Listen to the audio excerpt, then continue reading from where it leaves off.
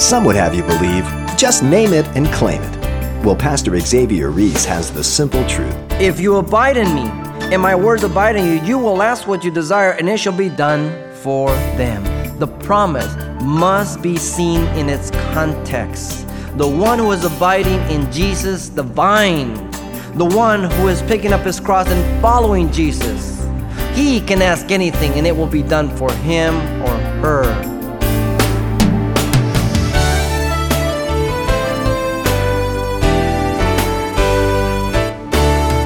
Welcome to Simple Truths, the daily half-hour study of God's Word with Xavier Reese, Senior Pastor of Calvary Chapel of Pasadena, California. The effectual fervent prayer of a righteous man avails much is a promise we get from the Epistle of James. And from the Gospel of John, ask what you will, and it shall be given to you. Now, taken out of context, this sounds like a deal too good to be true, right? Well, wait, there's more, as they say. Pastor Xavier Reese has the simple truth today in a message called The Vine and the Branches, where he explains God is good for His Word. Let's listen.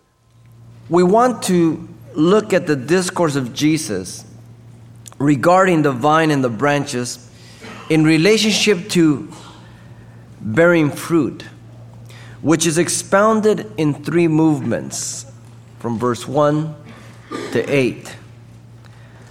The first movement is the proclamation regarding fruit, verse 1 and 2. The second is the interpretation regarding fruit, verse 3 through 5. And then thirdly, the application regarding fruit, verse 6 through 8. Let me read the text. I am the true vine, and my Father is the vine dresser. Every branch in me that does not bear fruit, he takes away, and every branch that bears fruit, he prunes, that he may bear much fruit. You are already clean because of the word which I have spoken to you. Abide in me, and I in you. As the branch cannot bear fruit of itself unless it abides in the vine, neither can you unless you abide in me. I am the vine, you are the branches. He who abides in me and I in him bears much fruit, for without me you can do nothing.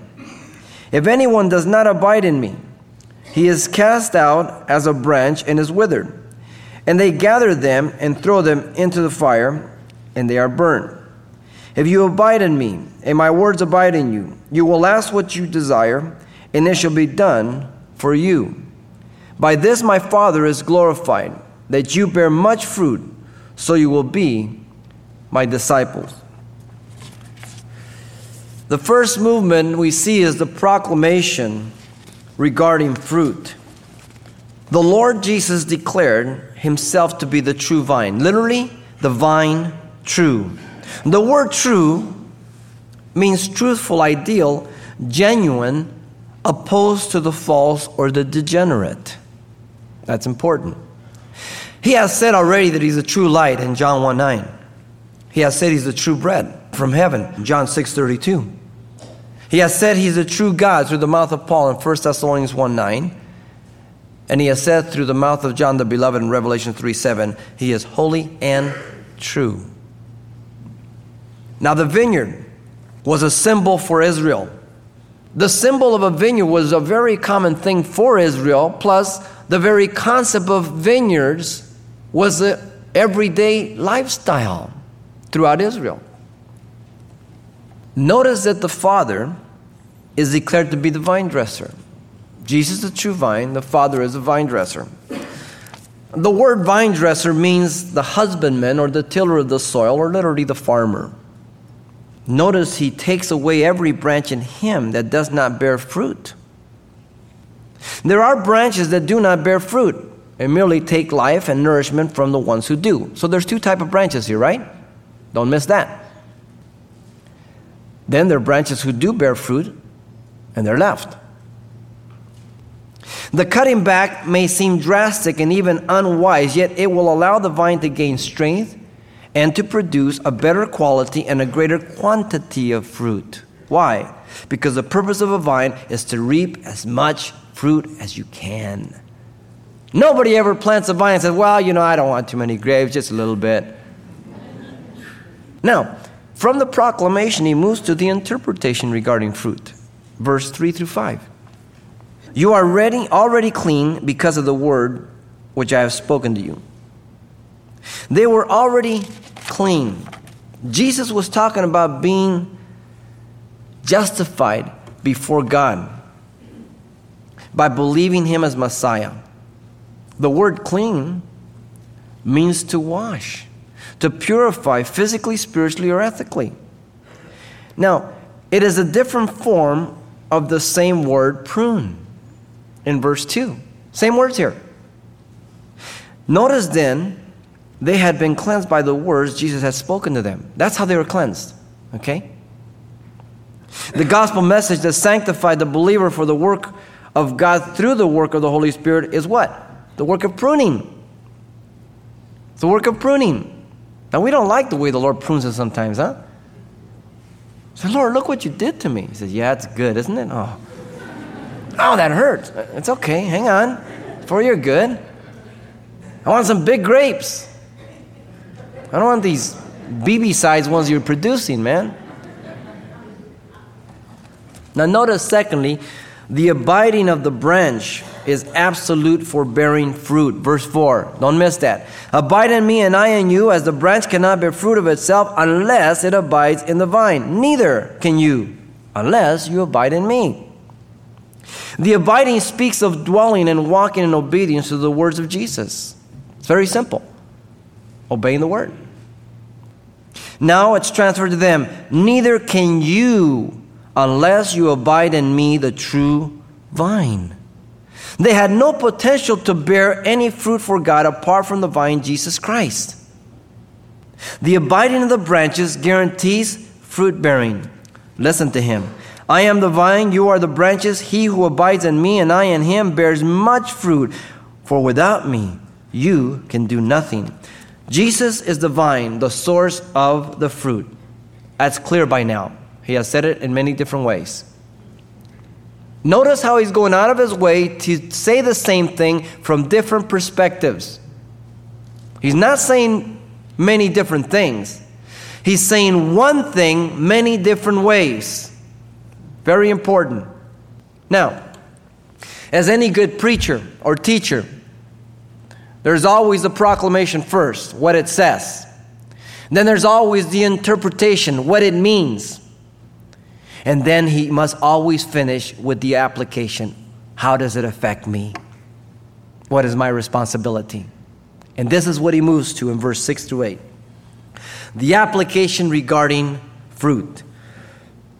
Notice first in verse 6, the consequences of not abiding in Christ, the vine, are given. First, the negative. If anyone does not abide in me, he is cast out as a branch and is withered. And they gather them and throw them into the fire, and they are burned. Notice first, he is cast out as a branch and withered. The word withered means simply to dry up, to have no life in itself.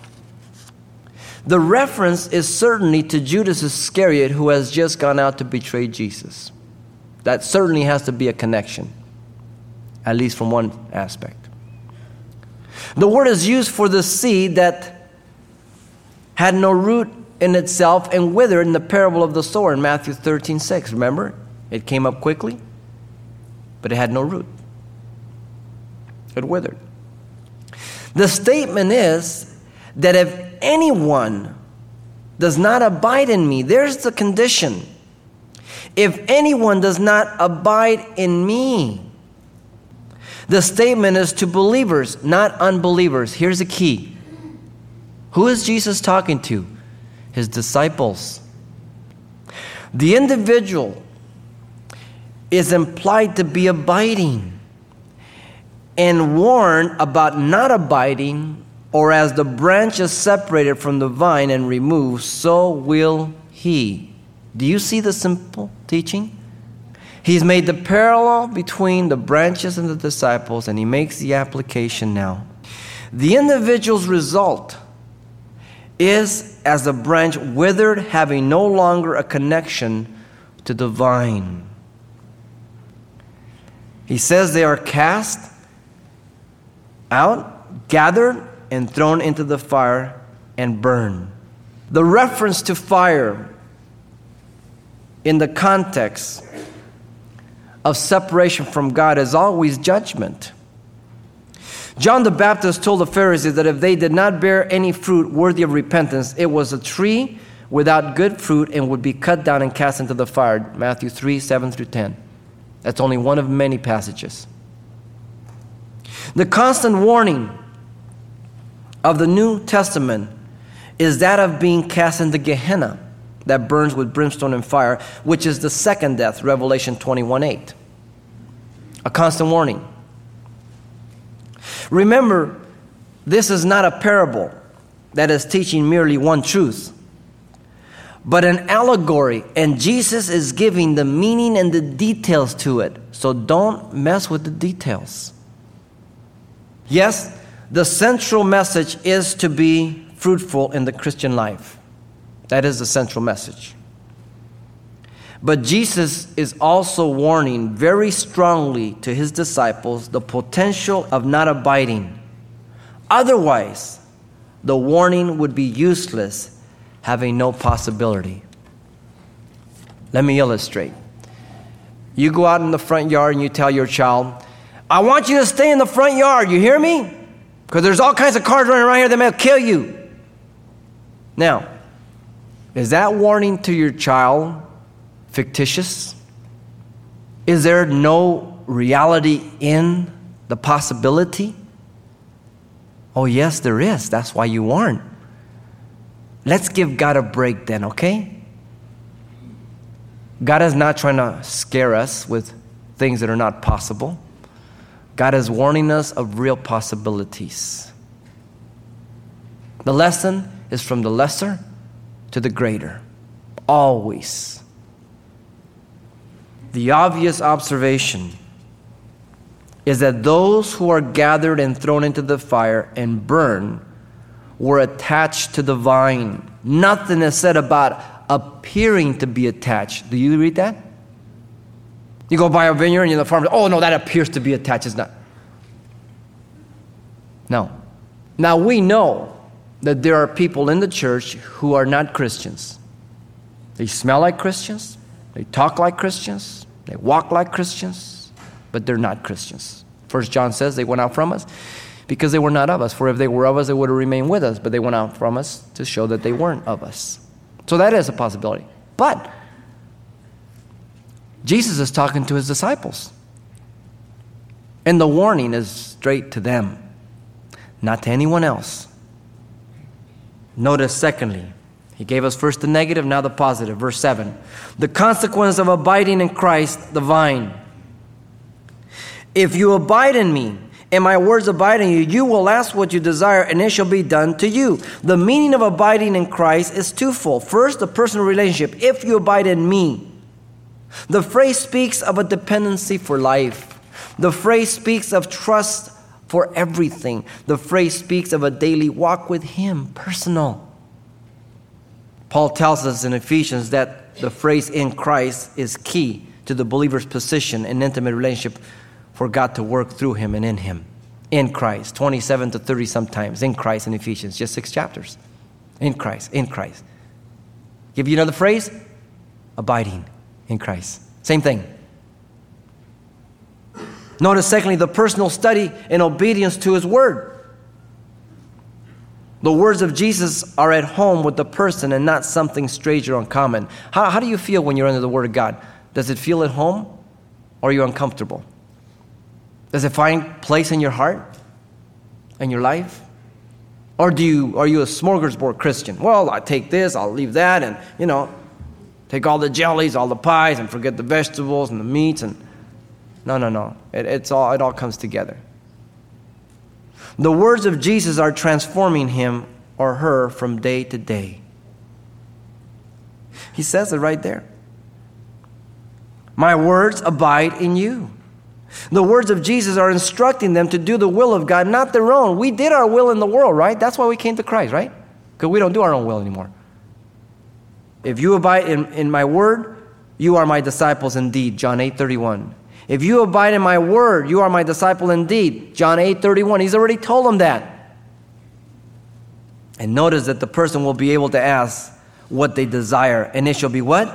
Done for them. The promise must be seen in its context. The one who is abiding in Jesus, the vine, can ask anything. The one who is denying self, because that's part of the requirement of a disciple, right? The one who is picking up his cross and following Jesus. The one who is doing his will by asking it according to his will, not their own selfish desires. He can ask anything and it will be done for him. 1 John 5:14 and 15. This is the confidence we have. If we ask anything according to his will, we know that we will have it. Now, there are Christians who tell you that it is your divine right to ask anything of God. It is your divine right to have a car, to have a Lexus, to have a Mercedes, to be rich, to be healthy and wealthy. Nab it and grab it. Let me suggest to you that these are branches cut off, not those that are abiding in Christ. They're writing their own ticket. They're not doing the will of God. The promise is that it will be done for him or her. And remember, God cannot lie, right? God uses prayer to align us with his will, to get his will done, not our own. And he allows his will to become our desire, and our desire then is lifted to him. So God always answers prayer, right? Why? Because prayer is initiated by God. And he begins to move in our heart to place a desire, and then we lift it up to him, and he gets to do what he wanted to do in the first place. You remember Moses in Exodus 32:32? He walks up there, God says, Mo, I'm going to wipe them out. I'm going to start a new nation, just you and me. Moses, oh, Lord, no. If you can't forgive them, then blot my name out of the book of life. We go, whoa, what a man of God, what a spiritual giant. Where do you think that prayer came from? Do you think Moses was that good? Moses says, you dirty, rotten people, you caused me. They caused him not to enter the promised land. Moses didn't like them sometimes, you know what I mean? They're like your kids as parents. You love your kids, but sometimes you don't like them all the time, you know what I mean? God moved in the heart of Moses to intercede for Israel, and God did what he wanted to do from the first place. But he's always looking for a man to align himself with the will of God so that God can get his will done. Prayer is not an avenue for me to get my things done or my will done. Yes, there's an area for petitions, but that's not all of prayer. So let's understand prayer. Now notice thirdly, the consequences of abiding and bearing much fruit are given. In verse 8, by this my Father is glorified, that you bear much fruit, so you will be my disciple. The Father is glorified. That's the first consequence of bearing much fruit. There's the ultimate progression, much fruit. He is the vine dresser, working hand in hand with the vine to cultivate and care for the fruit harvest. He is the one who Jesus came to glorify, not himself. He's going to tell us that again in John 17:4 in his prayer. He is glorified in the fruit in the believer's life. Now, we've gone through this whole allegory, but we haven't discussed what is the fruit. That's important, right? The fruit is not soul winning. It's not notches on your belt. The fruit is not works. Otherwise, we'd be working for our salvation. The fruit is not giving money. The fruit is the fruit of the Spirit that is mentioned in Galatians 5:22. What is that? Very, very simple. The fruit of the Spirit is agape love, and then joy, peace, long-suffering, kindness, goodness, faithfulness, gentleness, self-control. Against such there is no law. Those are all manifestations of agape love. What has Jesus been talking about beginning chapter 13? A new commandment, 13:34-35. Love one another, right? And all the way through, he intertwines it with their love, his love, the Father's love. Okay? This is the fruit. The fruit is agape love, which brings the manifestation of gentleness, kindness, all of that. Are these things in you? That is the fruit that God is talking about. Unless you're attached to the vine, you cannot bring forth those things, because you are a sinner and so am I. I bring forth selfishness, envy, fornication, insults, all kinds of things. The fruit is the fruit of the Spirit in my life. Let me read you one more that is given to that regarding fruit, and that is in 2 Peter chapter 1. Let me read it real quickly for you. Verse 5, he just told you he gave you a divine nature. He says, but also for this very reason, giving all diligence, add to your faith virtue, to virtue knowledge, to knowledge self-control, to self-control perseverance, to perseverance godliness, to godliness brotherly kindness, and to brotherly kindness love. For if these things are yours and abound, you will be neither barren nor unfruitful in the knowledge of the Lord Jesus Christ. For he who lacks these things is short-sighted even to blindness, and has forgotten that he was purged from his old sins. Therefore, brethren, be even more diligent to make your calling and election sure. For if you do these things, you will never stumble. For so an entrance will be supplied to you abundantly into the everlasting kingdom of our Lord and Savior Jesus Christ. Who's he talking to? He's talking to Christians there again. There it is. Again.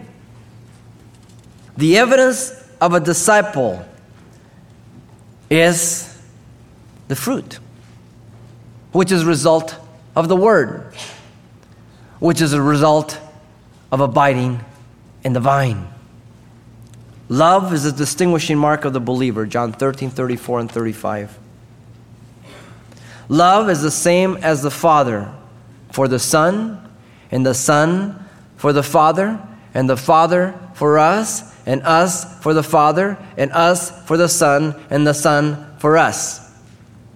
It's all the same. It's all intertwined in these chapters. You cannot miss it. This is the application regarding fruit.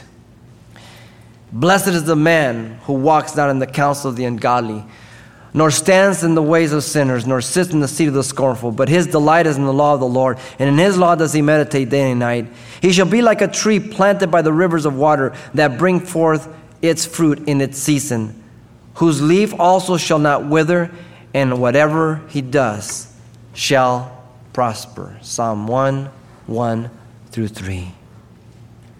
These are the three movements in the discourse of Jesus regarding the true vine that bears fruit. The proclamation regarding the fruit is very clear and common for the day. The interpretation regarding the fruit, Jesus gives it to us. And the application regarding fruit is to the disciple, the believer, not the unbeliever. Now, I don't mean to say that you can be lost one day and saved another. That's not what we're talking about. We're talking about someone who's cut off, severed. And I have lived long enough to see people like this, whose latter end is worse than the first. Having been purified and cleansed from their sin, they return. Only one who has arrived can return, not a non-believer. Be careful of false security. You want security? You want assurance? Abide. Abide in Christ. Pastor Xavier Reese drawing to a close the simple truths that come with abiding in Christ. And we've been listening to a message Pastor Xavier has called The Vine and the Branches, a study from the 15th chapter of the book we're currently working our way through, the Gospel of John. Now, you may be interested to know that today's presentation can be heard again, anytime, by way of the radio listings link at calvarychapelpasadena.com. But if you prefer your own personal copy on CD, we can make one available for only $4 upon request. And by the way, we'll be able to include everything Pastor Xavier shared with us the last time we were together as well. Just ask for the study, The Vine and the Branches, and address your request to Simple Truths, 2200 East Colorado Boulevard, Pasadena, California, 91107. Again, that's Simple Truths, 2200 East Colorado Boulevard, Pasadena, California, 91107. The cost is just $4. And that title, once again, is The Vine and the Branches. And when you contact us, thanks for letting us know the call letters of the station you're listening to.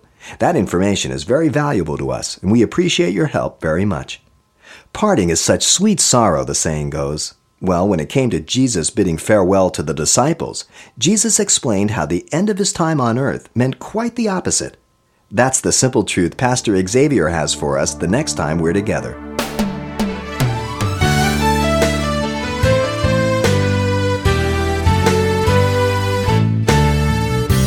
Simple Truths with Pastor Xavier Reese, a daily half-hour broadcast, is a radio ministry of Calvary Chapel of Pasadena, California. www.calvarychapelpasadena.com.